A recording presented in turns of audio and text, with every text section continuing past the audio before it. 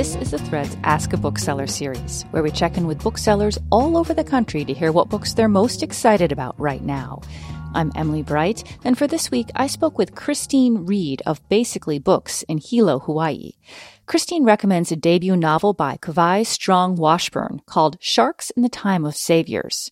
Washburn grew up in Hawaii and now lives in Minneapolis. It begins in 1995, following the closure of the last sugar plantation on the Hamakua coast, and heralds the end of a plantation way of life.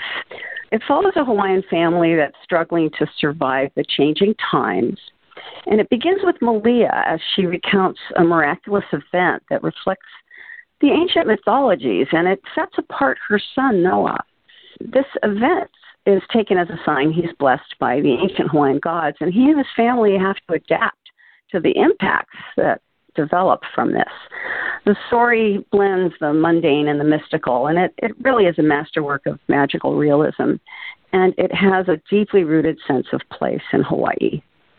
We see many of the contemporary social issues and struggles that are a part of the fabric of life in Hawaii. Interspersed, we learn about the mystical connection of the Hawaiian people with their land and ancestors and their traditional beliefs.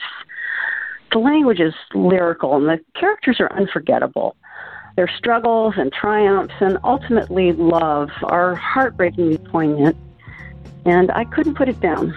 That was Christine Reed of Basically Books in Hilo, Hawaii, recommending the novel Sharks in the Time of Saviors by Kawai Strong Washburn.